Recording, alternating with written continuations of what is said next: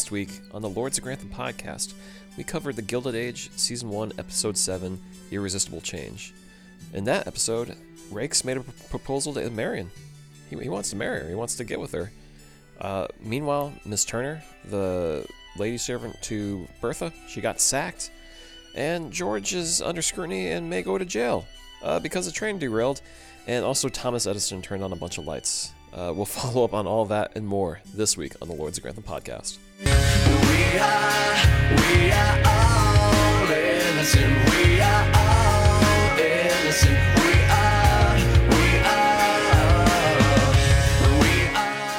And, well, for 2 or 3 more weeks, we're back with the Gilded Age. 3 more weeks? What do you mean? Next week's the last episode. But then we gotta ride this high. We need to keep people on for the season breakdown. Right. So we recap the season after it's over, talk about the highs and lows, and then have the end of season power rankings, of course. And for once, we could actually speculate what season 2 will be like without knowing that part of our listenership has already seen it. Yeah, we won't have actually seen the season. We'll be waiting like everyone else. So, yeah, we'll see about that. Yeah, but before we get there, any news in the world, Corey? I know there's a big piece of news that we got to talk about. Right. Well, let's just get to it. I shared it to our Lords of Grantham Instagram story. It appears that Focus Features has taken it upon itself to launch the official Downton Abbey podcast. These people, Dave, the gall. chutzpah. Yeah. Seriously, like, I mean, I get it. They want their own officially branded podcast and everything. It's like we've only been on this corner for years. Not even a knock at our door. 4 years and change. Yeah. Been at it for a while. We talk about Julian every single week, and these people just come in and act like there's not even a podcast around to even talk about this stuff. Well, that's why they got to say official. They can't just be the Downton Abbey podcast because they know. I don't even know if they know of us. I'm not sure if they do. I think somebody in the Focus Features did a rundown? who did a tertiary search for Downton Abbey podcast saw us. They said we're no, absolutely not to these guys. I mean, they probably saw us and said the gimmick is that we're American men covering this show meant for a totally different target demo, and they said, maybe not these two. Well, I mean, we also may be on our high horse, because, Dave, guess where we are when you search Downton Abbey podcast on Google, where we are in the rankings exactly. On Google? Just like the search engine? If you just Google search Downton Abbey podcast, where do we land? Not. I would say probably not too close to the top. We are number 10. But that's, I mean... We're behind Ring for Tea. They haven't even done Downton Abbey. I guess, to be fair, we don't have Downton Abbey proudly in our banner. We say the Gilded Age first, so we are kind of burying. That changes according to what we're watching. I always adjust according to what we're watching to get more attention. But number 1 that shows up when you search Downton Abbey podcast is Up Yours Downstairs, which I have never heard of. I believe that's the one that the Jeopardy champion was the host of. Oh, okay. So Schreiber, who won like a record second to Ken Jennings amount of money. So that totally makes sense that one is that high up. Well, for them, they haven't had an episode since January 2021. But they did take She was on Jeopardy. Path. She was in the public eye. They took a similar path of watching The Crown as us and all that, and Call the Midwife. So, similar concept, but I guess I get it. Focus Features were like 2 American white dudes. What do they know about this? And that's the whole hook of our show. We're just nobodies who know nothing about anything. We just like the show and find it entertaining. So, understand the choice. But it's you see the same thing with the Gilded Age podcast, and you see the same thing with, I think, a lot of corporate-run podcasts that the intention is there to sort of make an organic product, but you can't go all the way with it. You can't be critical. You can't say the wrong things. And we keep it raw here. We keep it real. Oh, sure. We keep it relevant, real deal. When Julian isn't doing right by us, we let him know. Yes. And also, I think this needs to be taken into account that the idea of doing the mobile podcast from remote locations is still kind of seeping its way into the more mainstream podcast world, because before COVID, we were recording. You would come from New York to Connecticut once or twice a month, and we would burn through 2 or 3 episodes a weekend.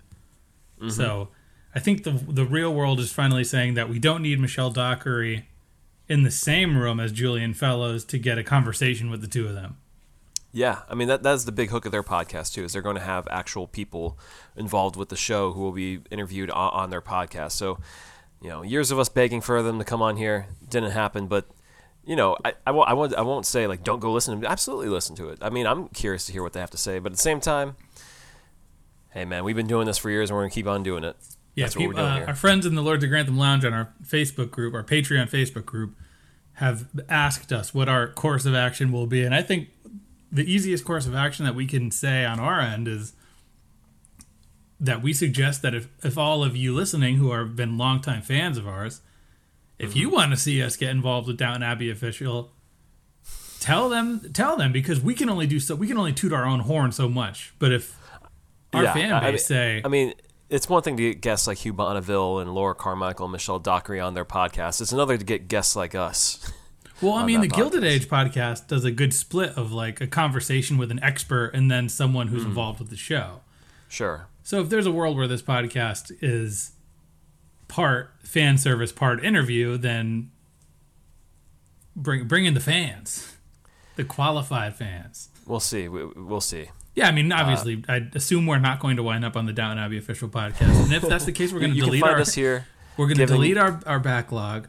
Yep. We're going to dump out all the Downton Abbey gin that we have left. We're going to burn the board game. We're going to not see the movie. And we're going to call it quits. Yep. But until then, you can find us here. Covering the Gilded Age. Covering the Gilded Age, at least for the next few weeks, until we go back to Downton, perhaps. No other news in the world of our shows, programs? I mean, what else could have happened this week, really? That's true. Probably a lot, but I didn't. Well, there was actually a Bridgerton season 2 trailer that dropped, Dave. I did not watch it. I gotta watch it. I've not watched it either, just because I figure we'll get to Bridgerton again when we get to Bridgerton. So if you want to hear us react to the Bridgerton season 2 trailer, let us know and we'll watch it. But until then, it's on ice because things are heating up on the Gilded Age. That's true. We need to get to that. We're tucked up in Newport. Yep, season 1, episode 8. Where do we want to start in this episode, Dave? I think we got to talk about your boy. Well, no, let's actually. We'll do that second. I want to say, for the past few weeks, we've been going back and forth as to what's going on with Mr. Bannister. Who's he going to get revenge on? And Dave, you were right.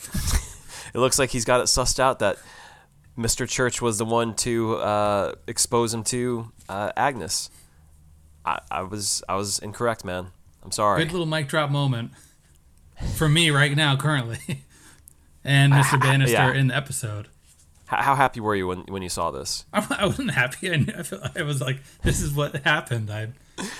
Right. So just to jump ahead, Mr. Bannister, it's almost like very much a background thing where Agnes won't talk to him based on him serving the Russells for that one luncheon, and he makes a point to go across the street and say hello to Mr. Church and let him know that, I guess you weren't getting too long about that Miss Turner who got let go. Seems like some things were off there, and Mr. Church is like, why are you over here? Why are you talking to me? Bannister's like, no reason. He's like, maybe not everybody's who they say they are, Church. Yeah. So that's going to be a huge payoff for next week. I'm looking forward to how Mr. Bannister is going to get one over on Mr. Church, who already seems downtrodden enough. I don't think it's going to be a fight. He's too fast. An old man fight? I'd pay for that. I mean, that'd be fun to watch. But, how do you think he's going to get even with him, Dave? Well, who's getting even with who? Because now Church is back on the defensive against Bannister. I feel like Church has just had a bad run of luck, so I don't want to see Mr. Bannister get it in for him, honestly. But do you like Mr. Church? Because I don't like Mr. Church.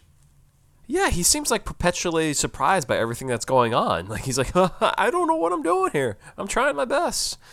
So I just kind of want him to get his act together and do his job.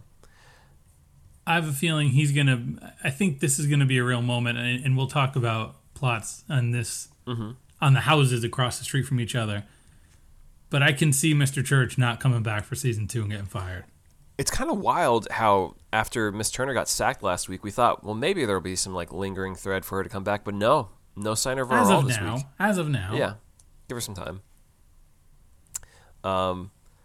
But as you said, Dave, my boy, since we're covering the downstairs, Watson, right?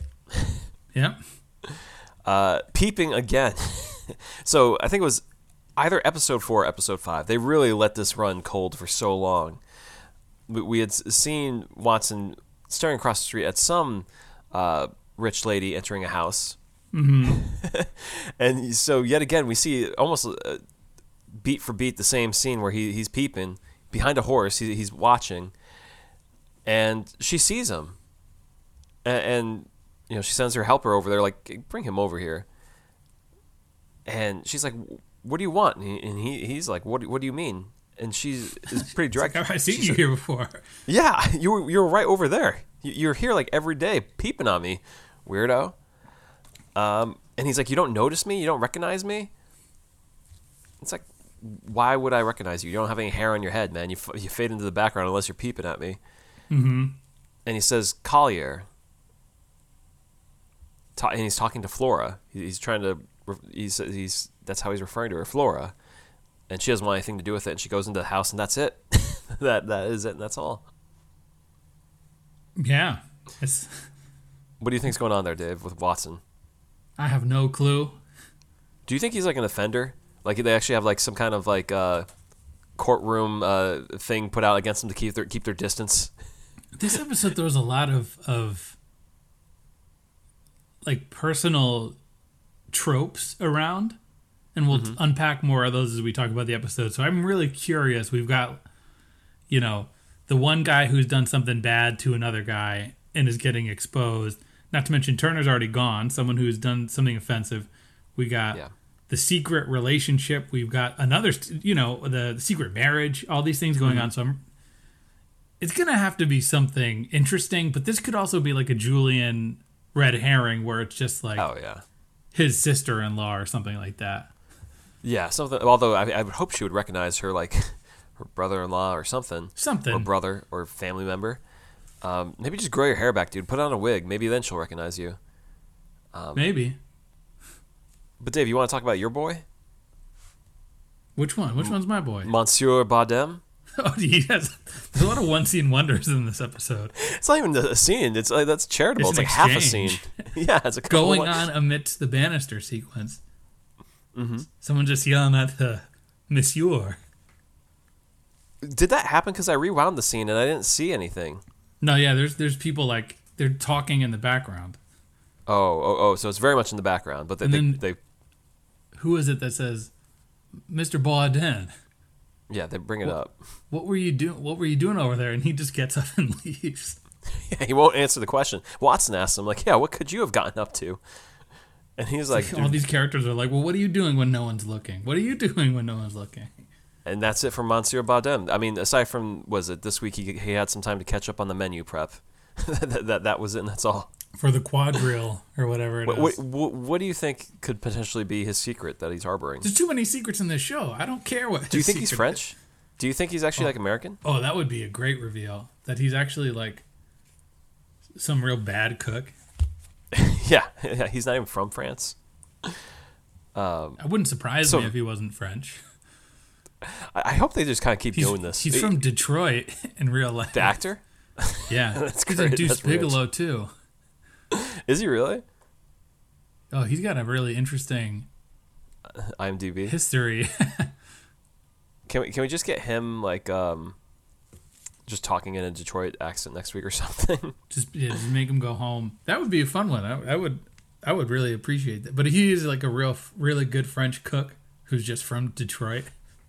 Yeah, that'd be classic. But I hope that even in the finale they just kind of keep this up, where they just introduce plot lines within like 30 seconds for us to just think about. Just keep it going. Yeah, just keep these little tags open for season 2. Yeah. Why don't we get to John or Jack or whatever you want to call him? Yes, there's 2 Johns to talk about this week, so let's do Jack. Because we were making the joke, sorry, that his name is Jack Reacher, which is what it's listed as on IMDb, but now they've taken to calling him John repeatedly. And I think that's a bit on Agnes misnaming him after the Bannister situation. That's what I thought too, but then they refer to him as John downstairs as well. And even when they're at the grave site, they refer to him as John. And I had to look it up, and that was a thing back then where Jack was more of a nickname for people named John. Mm-hmm. Okay. So I guess his real name is John. But it's the difference. Yeah, so it's kind of like a Tom Barrow. When his birth certificate says Thomas Barrow. Yeah, it just seems like Jack is a bit of a reach from John, but that's how it was, I guess, back then. Yeah. you can get away with that. So by that same token, you can call me Carlos. You don't have to call me Corey anymore. Sure. I don't know. But now Julian will come knocking for representation to get a Carlos. These guys are killing it. He's carrying around flowers this episode, though. This was the most. I knew exactly what was happening from the beginning. 100%. 100%. Did not need like any slow reveal or anything. It's like, of course he's not seeing a girl. Like, there's been no build or anything. What would be so interesting to see that he's like kissing a girl? Although I actually kind of would have preferred if he was like stealing kisses during lunch break. That'd actually be kind of funny. Mm-hmm. And then he just keeps showing up with flowers because he's trying to impress a girl because he only has like 15 minutes to see her per he's day. Like Tom Rakes kind of. Yeah, exactly. He's just trying to work his way up. But of course, that's not who he's trying to see. And it's funny, as much as Bridget was not interested in John or Jack or what have you, she is interested to see who he's delivering flowers to. Mm-hmm. And the person he's delivering flowers to is none other than his mom. We even get a whole scene of her following him through the streets, which we do not need. No. It's like it almost feels like HBO was saying, "Look, Julian, we cut you some slack with these 45-minute episodes. Can you just bump it up to 49? Can we just give us a couple more minutes of content?" Can you just have her walk 15 paces behind him with nobody else around them? Yeah. And he knows she's there the entire time. As he's putting down the flowers, he's like, "You can come out now, Bridget. I can see you over there. The tree is really skinny. You're standing right there." The second you put any sort of gravitas in this young actor's hands, what is his name? Ben Allers. Mm-hmm. Oy. Julian was really grasping at straws to cast these people. I don't think his accent is rough. Yeah, it's something else. But he tells the story that his mother died at age 30, burned to death when he was 9, at the Peshtigo fire. And she's like, "I never heard of that." And he's like, "Yeah, because the Chicago fire happened the same day in 1871. Which, okay, so that's 1871. He was 9 then. I think that means this is 1882. We're being led to believe he's about 20, 21 here. And, yeah, they mentioned a couple times, Peshtigo fire. Never heard of it. She's dead either way. His dad died 5 days later because 5 years later. Yeah, part of me, that'd be insane if he just died 5 days later out of nowhere. He kept coming back to where she's buried, drinking, or I don't know if he's actually said drinking, but you can almost surmise 5 years is pretty quick, and he just couldn't stand to be without his mother. Broken heart. So since they both passed away, he's kind of returned to this every week of the month that she passed away, which is a heck of a commitment there to keep showing up every week. Yeah, and it seems like it's a far trip, right? Yeah, I mean, he walks for multiple scenes here in this episode to get there. Yeah, it's like a video game. You got to track somebody. Just keep following them. Yeah, I mean, I don't know too many. I mean, they've probably gotten paved over, but I don't know too many graves here in New York City itself, aside from up in the Bronx, I think. Paved over? That's some bad juju. Yeah, who knows? There's some Gilded Age ghost. Jack Treacher's mother's ghost is haunting everybody. Yeah. But he also has 2 brothers he lost touch with. We'll see if they show up at some point, but that's it. That's all to this episode's story. But a lot of time. A lot of time, and clearly Julian is trying to bring them together by both being orphans, more or less, or not having their parents, or what was it? Or she had bad parents. The dad beat her, right, or assaulted her. Yeah, potentially more than that. Yeah. Yeah. So yeah, either bad parents, no parents in the picture. So they'll come together at some point. Nice work, Julian. You did it. He patted himself on the back for that one. Oh, he loved it. He loved writing this one. He had the time of his life. He's like, to be a child again at my mother's grave. You think that was a thing that Julian did as a child? He visited his mother's Well, grave? I mean, a 20-year-old, for him at 70-something, he might take glee in his mom may still be kicking. Who knows?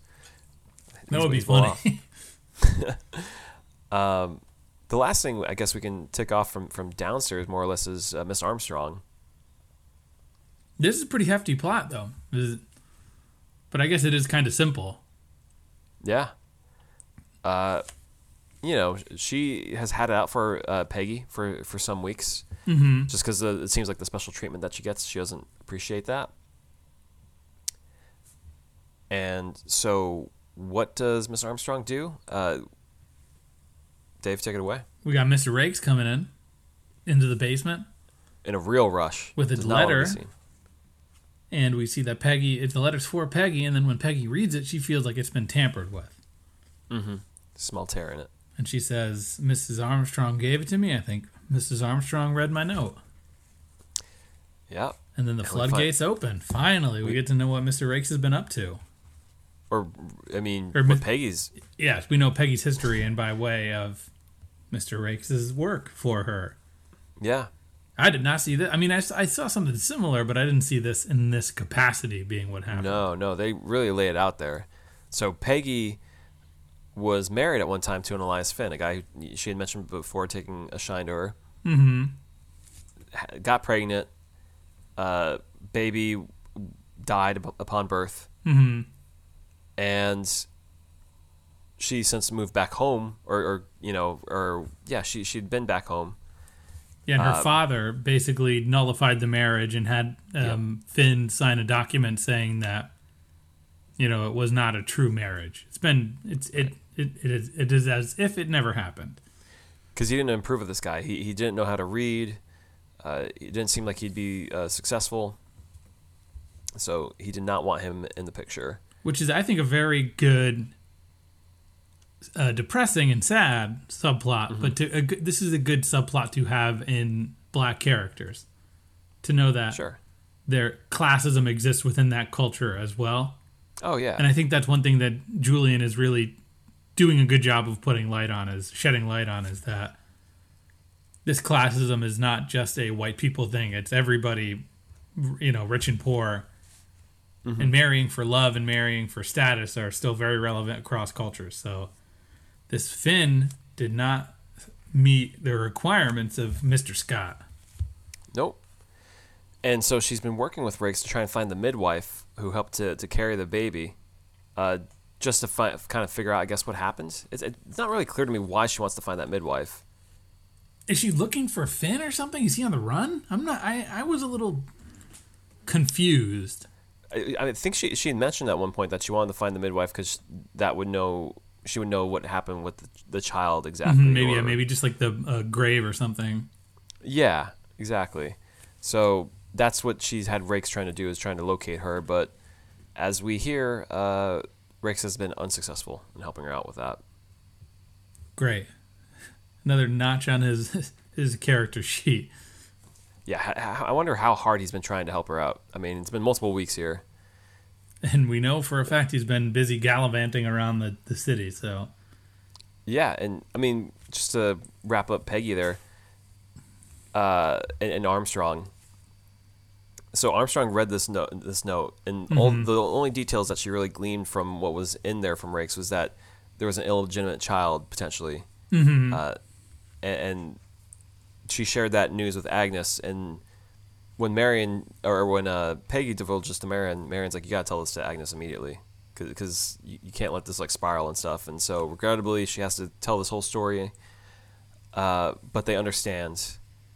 But Peggy does not feel like she belongs there anymore. It's clear that Armstrong doesn't want her around, and there's a bit of shame, I guess, with people knowing her history and stuff like that. Yeah, and she feels that she should just get out of there before she even tell Agnes and quit. But then Agnes mm-hmm. says, "What can I do to persuade you to stay?" Yeah. And Peggy's like, "Not that easy. There's just so much going on." And mm-hmm. it's a nice moment with Aunt Agnes where she holds her hand, tells her, yeah, everything's going to be. Because she references that she had lost a child too, which even surprises Ada. She wasn't even aware of that. Yes, this is funny because it is one of those moments where, and basically we see that Armstrong has given her narrative to Aunt Agnes and is embarrassed when she finds out and sort of in the moment shamed in her own right. Yeah. And then Peggy's just like, I gotta go. This is a white person who's doing this. I'm gonna disrupt the downstairs even more if she gets sacked because of what I did. Yeah. And we see Peggy's mom is just happy to have Peggy back. She's glad to welcome her back home. And then we see a nice little moment where they bring up Marion, and Peggy says, well, at the end of the day, we wound up as friends, despite the fact that she came over here with old boots. Yeah. This ignorant Works woman. it out. Yeah, that daffodil, yeah. We're friends now. But yeah, Armstrong isn't sacked, and Agnes makes a point to Ada that she's old and having to train someone to learn her ways and stuff just isn't worth the hassle. So just it's for the best to keep her around. And I don't know about you, Dave, but just thinking back to Armstrong's situation with her mother in the tenement home, yeah, I did feel a twinge of like, I don't even want to say sympathy, but empathy of like, man, that's going to be like rough for her if she were to lose that job. That would not be great. As bad of a person that she's been. Yeah, no, I think I think Armstrong is the one that tries to bring back Peggy. That's got to be the play, right? You don't have the tenement story to have her be a full-on bad person. But does Peggy need Agnes and Ada and all them? Peggy needs to be in the house to move the plot forward, I think. Yeah. Because this show, it can't pretend like Peggy can just be friends with Marion. Sure. Maybe the way back in is she gets with Oscar. Maybe that's how. Imagine. Because honestly, aside from working for them, I mean, how else are they going to keep her involved in the show?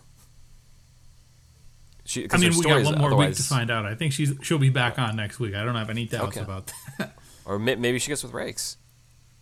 I wouldn't be surprised. Let's get to Rakes, man. The guy is getting around. Mm-hmm. Yes. Early in the episode, Miss Fane takes Marion aside and tells her, "Are you good with Rakes? Because this guy's been around. He's been showing up." Yeah. I was at the lighting last week, and he was talking, and Marion reassures her, "No, I'm good. Rakes is a good man." Yeah. You sure about that? And I forget where it happens in this episode, but Rakes stops by again and reassures her, like, we're going to get married, right? Didn't she go to his office or something? Is that what it is? Oh, right. Right. So that's the thing. So the letter comes, and because Marion's talking to Peggy about whether to accept his advances and marry him or not, and then the letter comes from Rakes, and she assumes it's for herself, but no, it's for Peggy. So I think, that leads her to go visit him at the office, and that's where he reassures her that, no, I'm down. I'm still down. Yeah.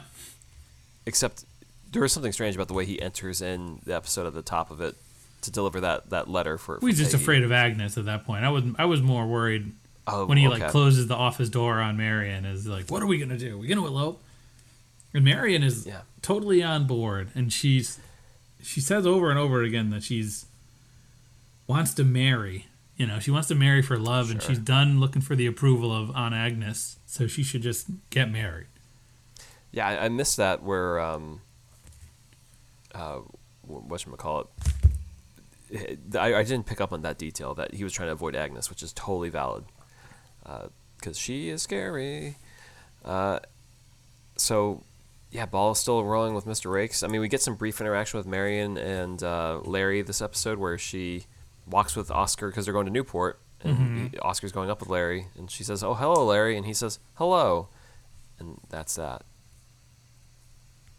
Again, not great. This show, I mean, I feel like the older generation of all the characters are well acted, but a lot of these younger actors are really lacking in my book. And Larry and Marion together, not for me.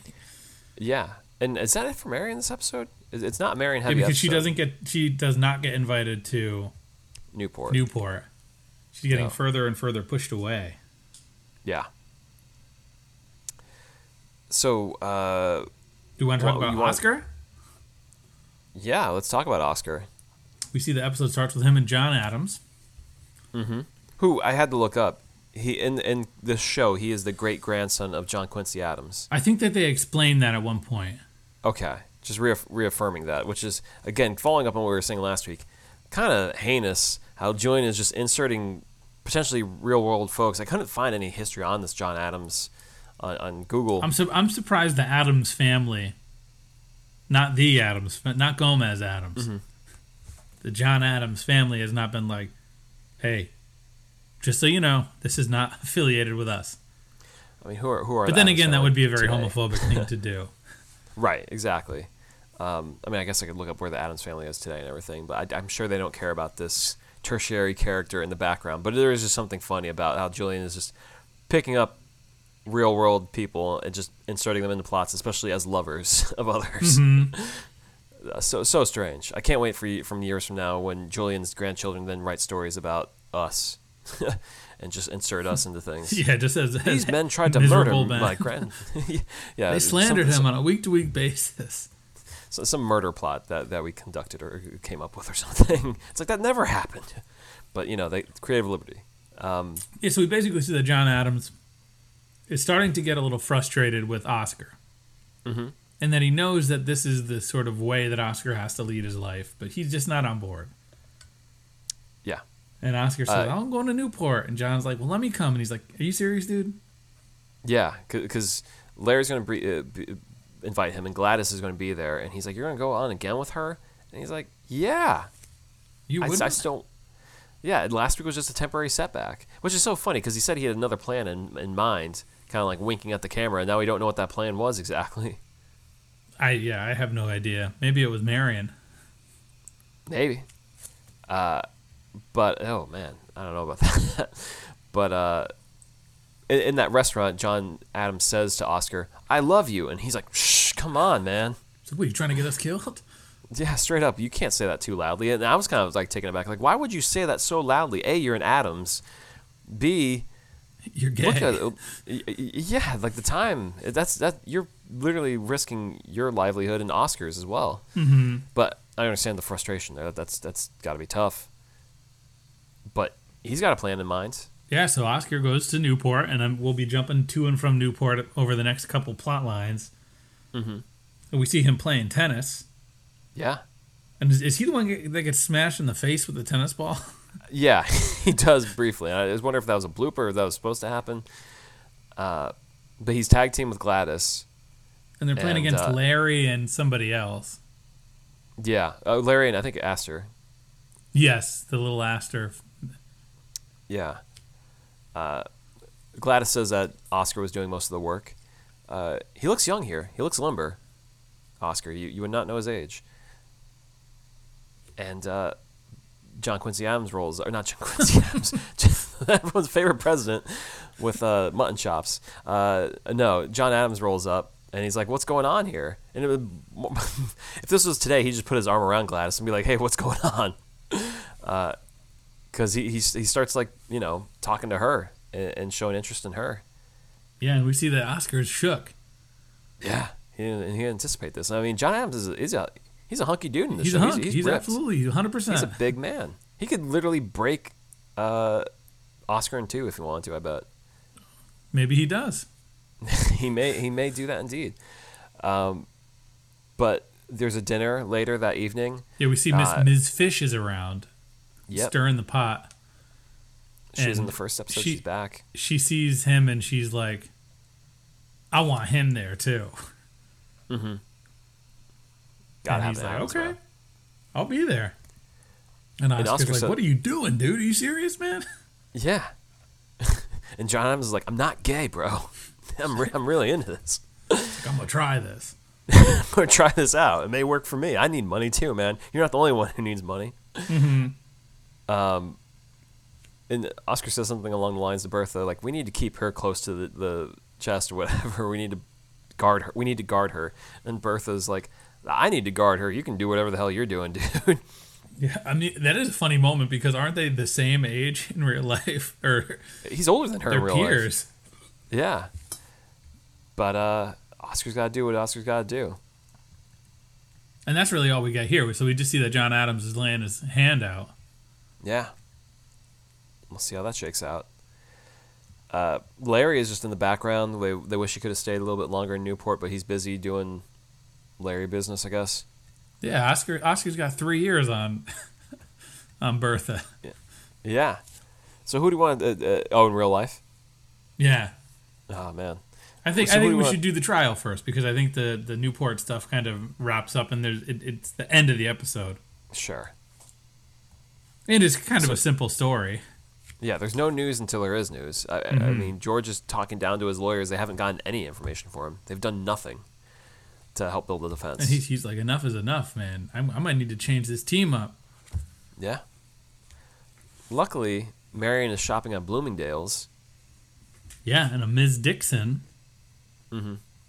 leaves her gloves or her purse or something, a clutch, I think, and we have seen her earlier in the episodes identifying as Ainsley, giving George Larry. his but giving something for George to Larry. Right, while Marion is standing next to him. Yes, correct. So somehow in the in-between, we see George is on trial, and this is very much like a Ross Poldark situation where he's just kind of standing there being all tough and manly. He's like, I'm ready to take it because I know I'm right, and I know that I didn't do this. Yeah. And they're like, let's call a surprise witness. And they say, surprise witness, what? Right, because Marion goes and brings the bag back to George. To George, and inadvertently to George. He was just returning it to the house, but she explains to him that Dixon had it, and he was like, "You mean Ainsley?" She was like, "Your stenographer, Dixon." He's like, "No, that's Ainsley." And he puts the pieces together, and as you were saying, Dave, they surprise her because she's running late to the courtroom, and George is like, "I'm glad you're here just in time, because just wait." He says, "You're under oath, lady." This is like surprise court. This is like kangaroo court, like straight up. Like you're on the trial. Who knew? And they call him. They call him out. Yeah. And just like Poldark, the judge is like, "Case closed. Get out of here." We found the victim. We found the perpetrator. We got them. And yeah, because Dixon is in the crowd, and Ainsley's like, "I don't know who it is." And then as soon as she starts to go into details, he's like, "Stop talking." He can't take the heat. Dixon. Not at all. They crumple under it, and George has some talking to about her after she gets talking to her once she gets off the stand. He's like, "You're not going to work for me anymore, and if you so much as try to find another job, like above the lowest tier rankings, I will make sure that you're still. If you're doing anything above scrubbing floors, you ain't gonna be doing it." Yeah. He's literally going to ruin her, and you know he means it. There's no mincing of words there. He's going to make sure he'll pay that cash to make sure that happens. And that's the thing. It definitely seems like she doesn't realize the severity of what he was in for. Like he was literally going to go to jail for manslaughter. And she, in the letter that was intercepted was like something about the house, I think. Yeah. So it was totally irrelevant that she just took it and did that. That's what that's from. Just entirely luck. But it is funny though how they had a good plan there where she was just cashing things in the Dixon name. That's why they couldn't trace it back to Mr. Dixon. They had such trouble there because he was working with her. But they figured it out. Well, is it like his wife or something, or just a cohort? I think it's not clear. Okay. Yeah, I think it's just a cohort potentially. They didn't look particularly like lovey-dovey from what we saw. I mean, that's not really a lovey-dovey moment. No, that's true. But George is in the clear. He's going to live just fine. Now he can go back to being a happy man. Yeah, and I guess not a really big plot, but we can knock out Bertha real fast. I mean, that's the last plot that we have to talk about. Yeah, but there's like the 2 points. There's the Gladys stuff. Sure. The quadrille is still going on, and yeah, and that's going to be next week in the finale. They've been hyping up this quadrille thing too much. Yeah, so we see that Carrie Astor is kind of still taking charge. She's like the maid of honor of this party, and Bertha's like, "Look, I got the outfits all picked out," and Carrie's like, oh, cool. Do our parents know? Are they willing to pay? And she's, no, I'm buying it for all of you. It's a gift. And Yeah, they're like, wow. Big flex from Bertha. they are impressed. Still, it seems like Gladys is a little bit peeved that Bertha's inserting herself into this, but it's going to happen. The quadrilles are going to go down. I'm excited to see what this fancy dance is next week, because it seemed like they're all stumbling over each other in the scene practicing. They didn't have it down at all. I mean, now let's hope Gladys doesn't besmirch the name of her mother. I mean, that's entirely possible. That's entirely on the table. I think it's entirely likely at this point. She can't dance. That'd be hilarious if it was just like she just can't dance to save her life at all. We're practicing for weeks. The Russells are just dead. They're just DOA. Yeah, they're done because her prospects are over because they don't like what they see there. She can't dance. And so we all get the gang in to go to Newport, and is it Fish is the one who's asking about George, saying, "Isn't your husband in some kind of trouble?" And Bertha's like, "No." Yeah. Even at the dinner, like, is there any updates on him? It's like, oh no, he just got we had already seen how the trial wrapped up, but she literally had just gotten a telegram saying, no, nothing. He's just having a good day. Don't worry about him. And we just see that Fish is fishing. Yeah, she is absolutely a fisherman. She's always trying to stir that pot.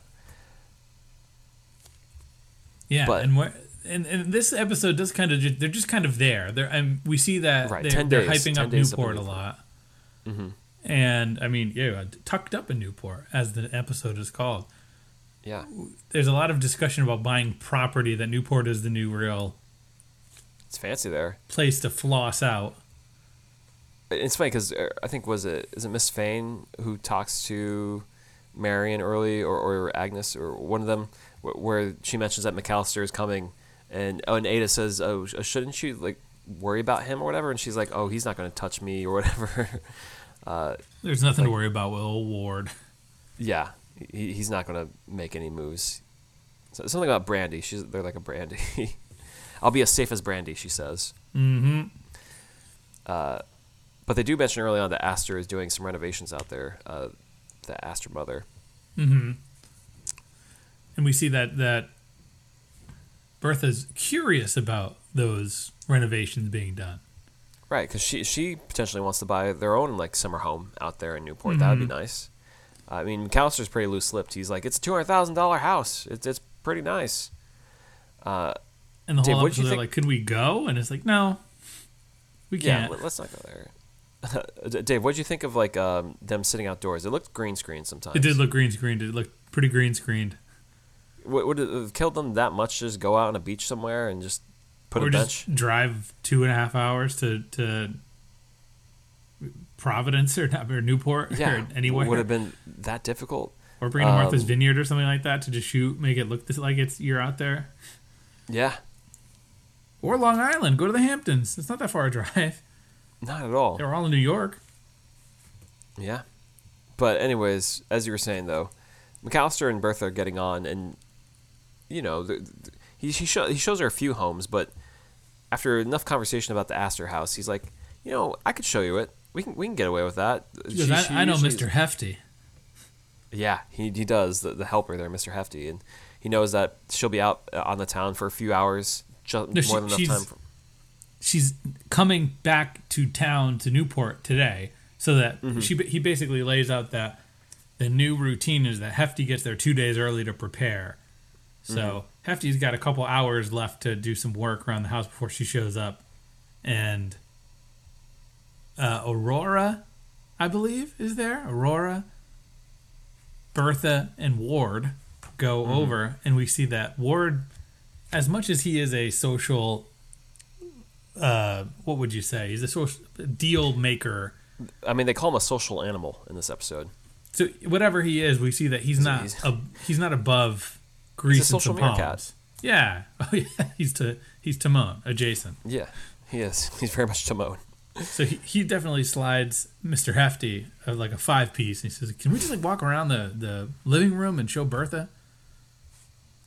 And they're like, "Okay, sure." And they're walking around the living room, and who shows up? Old Ms. Astor's in Astor. the house. We do see her briefly in this episode talking to her daughter. I think just to reinforce that she's not crazy over the Russells. We don't see much of her. But yeah, McAllister suddenly is like, "Oh, we need to get you out of here, Miss Russell. You can't be seen in here at all." And so what he does is push her out the side door where she's essentially in a chicken coop or where they have all their food to chop up for dinner and everything. Yeah, and they're like butchering the appalled. chickens out there. Yeah. This is one of the most effective scenes that I think Julian has done in a lot of the things that he has done as far as a visual scene. And even her, and also just Carrie Coon's acting. Like, you see it on her face, her reaction to everything. She is horrified or mortified. She's like, and disgusted at the same time. Yeah. They don't need to tell us. We just know that this is not good for her, and there's going to be some repercussions. But the thing is, did you think she was going to turn around and go right back in and scream at Aster? It looked like she was contemplating it. Like, she wanted to say something, but she kind of stayed within herself and just knew it wasn't the time to do that exactly. But also a real humbling moment. This is not, and as much as Ward humors her, he still plays the game to the point where he won't defend her honor. He will push her down the side door and say... Well, I mean, McAllister's almost like a little finger type. He's got to stay close to the people who got the That's power. a very apt comparison. That's right on the nose. Yeah.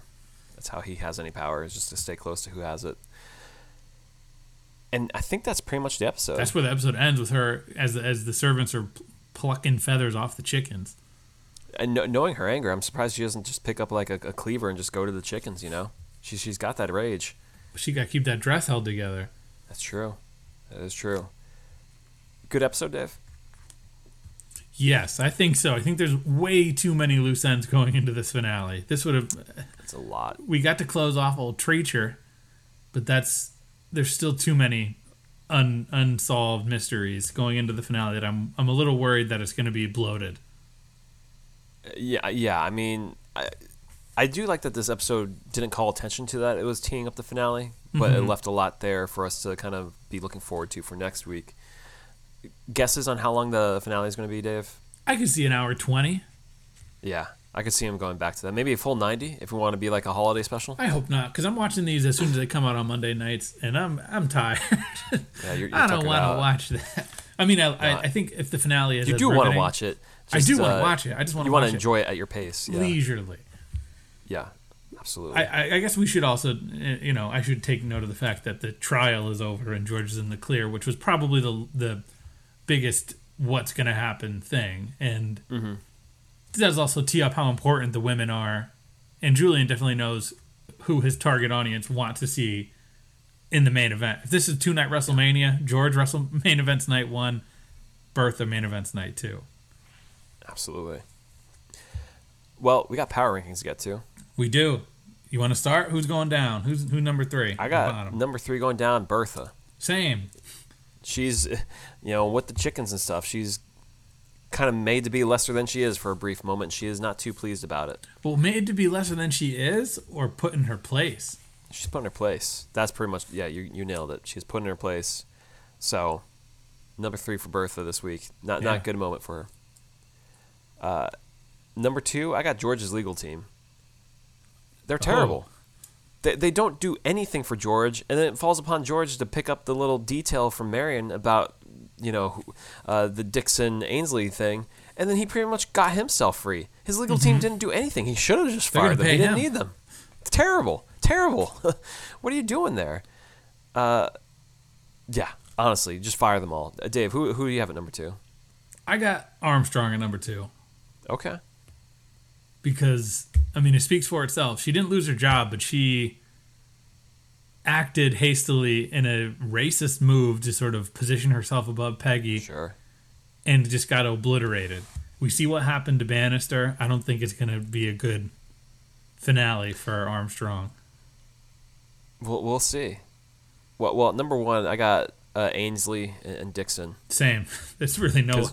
Even though we just met him... That promo that George cut saying that you wouldn't be scrubbing floors and that's it for the rest of your life. We don't even need to know you. It was nice meeting you. Bye-bye. Good luck with your life. It's over, essentially. Yeah. Done. Brutal. Just brutal. Well, Dave, who's going up for you, man? Well, going up, I got John Adams. I got John Adams at number 3 also. What a good guy. I don't know, good guy is the right word. I think he's putting himself in a position to... I think I just totally forgot that he was John Adams. Yeah. Throughout most of this show, because he is such a second fiddle to George. And this is a week where he says, no, if you think this is a game where you can just sort of position yourself to be happy and have your secret be safe with some innocent young girl, I can do the same thing. Mm-hmm. Do you think that Julian missed the window to have Giamatti reprise his role as John Adams, but as a different John Adams in this show? I mean, I think that Julian misses every opportunity to not include Giamatti whenever he can. But I think Nathan Lane has a little Giamatti quality to him. Absolutely. But yeah, John Adams, he's doing the work that Oscar isn't right now. So there you go. And I think he's just trying to sabotage Oscar. I think. Absolutely. Just to say it's not that easy, man. We love each other, and you can't just screw that up because you want a safe life. Mm-hmm. Well, who's number 2 for you, Dave? Agnes. I got Agnes at number 2. Okay. Because I think this episode, there's not a lot of up. I mean, obviously, number 1 will be who number 1 is. But yeah, Agnes is presented with this information that in anyone else would be, you're fired. And she acts in a human way. I think we're seeing that she's a lot deeper than I think someone like the Dowager Countess is, at least at first. I feel like every episode they have this reminder of like Agnes is human. She maybe have all these quips and be sharp with her words, but it's like no, she's human. It's like I get it at this point. I get it. Just give me more screen time with her. Yeah, exactly. I feel like we're teeing her up to have an important plot, maybe in season 2. Maybe I'd hope so. Yeah, if not, we're screwed. I want to see her do more. Yeah. Christine Baranski's give great. Ada something more to do. I feel like she's been the big dud overall. I do like Ada's little plotline here of like I don't like Armstrong. I don't like her. Yeah, that's great. Why didn't you sack her? I don't like her. Okay. I never liked her. Yeah. Well, who's your number 2? Who do you got at number 2? Peggy, man. Like. Own your truth. To be able to deal with all that stuff and say, you know what, I'm done here. I'm going to walk out and be strong enough to move back in with your parents and stuff like that. Good for her. Good for Peggy for keeping her head. I mean, for me, it was just hard to get over the fact that she walks out. Okay. Yeah, and not to say she doesn't have her pride, but I feel like Peggy's gonna ramp back up next week. There is something nice though that with the episode ending for her with her mom ringing a bell to get her stuff, where it's like over here you get to kind of live nice. We'll see. Yeah. Number 1 though. That's the big man. It's got to be George again, right? No one gets one past him. Even if he was going to jail for manslaughter and he got to tell Miss Ainsley that thing that he says as he's going, you could have had him in chains at the guillotine and he said that and he still would have been number 1. That's an all-timer. The guy's got so much power, man. Morgan Spector, man. Give this guy an Emmy. Yeah. He's great. And he's one of the guys who from Broadway who's really well regarded as far as I'm aware. Like I've heard his reputation precedes him. So I'm just glad to have been introduced to him on the show. He's great. Mm-hmm. So, yeah. I think that's it for this week on the Gilded Age. We got one left.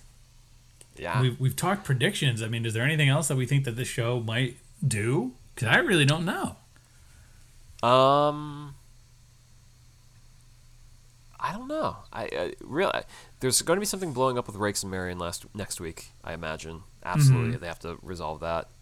The Peggy stuff still kind of seems like it's put to bed for the most part. We know what's going on there. So I could see that being static for the most part. She can assist Marion and then go into season 2 with some momentum on her side. Right. Still writing for the newspaper or whatever. And hopefully we get, what's his name? The ball guy. Watson. Yeah. Watson can have some finality. And even just like, why did they introduce this Monsieur Bodem thing if they got so many balls in the air for next week? And I just so mystified. Unless he's so flustered he screws up, and we get another sort of church situation from the episode a few weeks ago. That's true. Yeah. Does Turner show back up in the last episode? No, I think they'll put that to bed until next year. There's just too many things to resolve, I feel like. We still have to have Agnes meet the Russells or like go over there and actually spend time with them or interact with them, right? That could be something. Ada's got to do something. I don't think it'll be this season, no, unfortunately. No, it's not going to be this season for Ada. Cynthia Nixon, no. Now, does Marion say no to Rakes and he rebounds with somebody else? Or do they get engaged and then we find out a dark secret? Or I'm very I think curious. it's something where she finds him snogging someone else. That's got to be something. Goes to his law office and he's kissing someone. Sure. Keep it simple. Yeah. We'll see. Eager for next week, though. Absolutely. I'm excited, and it is a little bittersweet because this has been a fun ride so far. Yeah. Absolutely. It's coming to a close too soon. Aside from that, Dave, have you watched anything else out there in the world? I did go see the Batman. Oh, yeah. Yeah. What'd you think? I thought it was really good. Very Yeah. long. Yeah. Very long. And you saw it as well? I did. Wore my mask the whole time. While people around me were just munching on popcorn and stuff, I'm just sitting there with my With your green KN95 leather on. mask on and your Warby Parker glasses? I don't wear those. Sorry, I mean, that's what the Riddler wears. Yeah. I was not dressed as a Riddler. No. But yeah, I wasn't as hot to it as you were, Dave. Well, what did you love about it? I just thought it was visually very cool. Mm-hmm. Thought Pattinson was good. Yeah. I mean, it's one of those things that these movies they're not going to ace the tone that I want them to ace. So, like, if you're going to do it this way, I have fun. Yeah. I just felt like there definitely was no not enough heart in it. I don't think they even tried to really make it an emotional thing because they almost kind of come into it with the assumption like, you know who Alfred is, you know Bruce Wayne's story, and it's like that's true, but when there's like some like moments that happen with like those pieces of information, it just doesn't land because it's like I still don't really know this Batman exactly, and why that should really hit me as hard as it should. It just didn't. And then just intellectually, like some of those puzzles that the Riddler was leaving behind were like, man, this is like, what is this, like a Crunch cereal box or something like that? You know, deciphering some of these codes. There was one about like, is it a bat? And it's like, am I like 2 steps ahead of them? Are they just dumb, or is it like what's going on here? I mean, Batman gets beat up a lot, so he could just be like concussed. True, that is true. He does get shot. A lot of people shooting Batman. Yeah, I just felt like there just wasn't going on enough intellectually to stimulate me. But I agree with you visually and like sonically and everything. Like it was very transporting, very much a mood. I just wish there was more going on, like for me to just like chew on to think about. And I will say, I watched something else. And I will segue this in the fact that we have had a really tough time because of our personal lives and things going on, and the fact that this Gilded Age show has kind of taken up a lot of our brain space doing Patreon. Yeah. You got me into something that I think is something that needs a Patreon episode in and of itself. Oh, yeah? And Love is Blind? Love is Blind Season 2. I think I'm more than halfway through it. It hooks you, right? It totally gets you in there. It's, well, I mean, because I said I didn't like the first season at all. I thought it was dumb, and this season is, they're characters. Right? It's different. Yeah. That's what I've heard from everyone else, because, like, I was asking, should I watch season 1? They're like, no, it just won't hit the same. There's one couple in season 1 that's interesting, and the rest are sort of plain, whereas this one is, whew. Take your pick. They are a lot going on. So, I mean, we don't need to discuss it, because I do think this is the kind of meat on the bone thing that would be a fun Patreon episode to discuss. We'll do that. We will do that, because, I mean, this is like, and it's one of those things that I think, like, I'm literally saying to our audience that we don't have time to dedicate to Patreon stuff, but sometimes you got to turn your brain off when you're working and doing all these life moves and stuff like that. Me. It's candy. Times. It's candy, and it's necessary candy, I think. So absolutely. What about anything else on your end? No, it was just Batman. I watched the Turning Red, that new movie on Disney Plus. That was really good. I liked it a lot. I think the trailer looks really stupid, but I know it's Pixar, so I'm sure visuals are fantastic. Yeah, I highly recommend. But aside from that, no, I just been busy, man. I get it. We're all there. Yeah. But aside from that, I think we can wrap it. Again, another episode that's almost an hour, and we'll catch you next week on the finale of the Gilded Age. And you can find us on Instagram, Twitter, Facebook, and you can find all our podcasts. You want to hear people talk about Downton Abbey, you can find all of them. Oh, yeah. Come at us. Anywhere where you get your podcasts, and on our Podbean website. So, and I guess special Happy St. Patrick's Day to Tom Branson and all of our Irish characters and listeners. So sláinte to all of you. Happy St. Patrick's Day.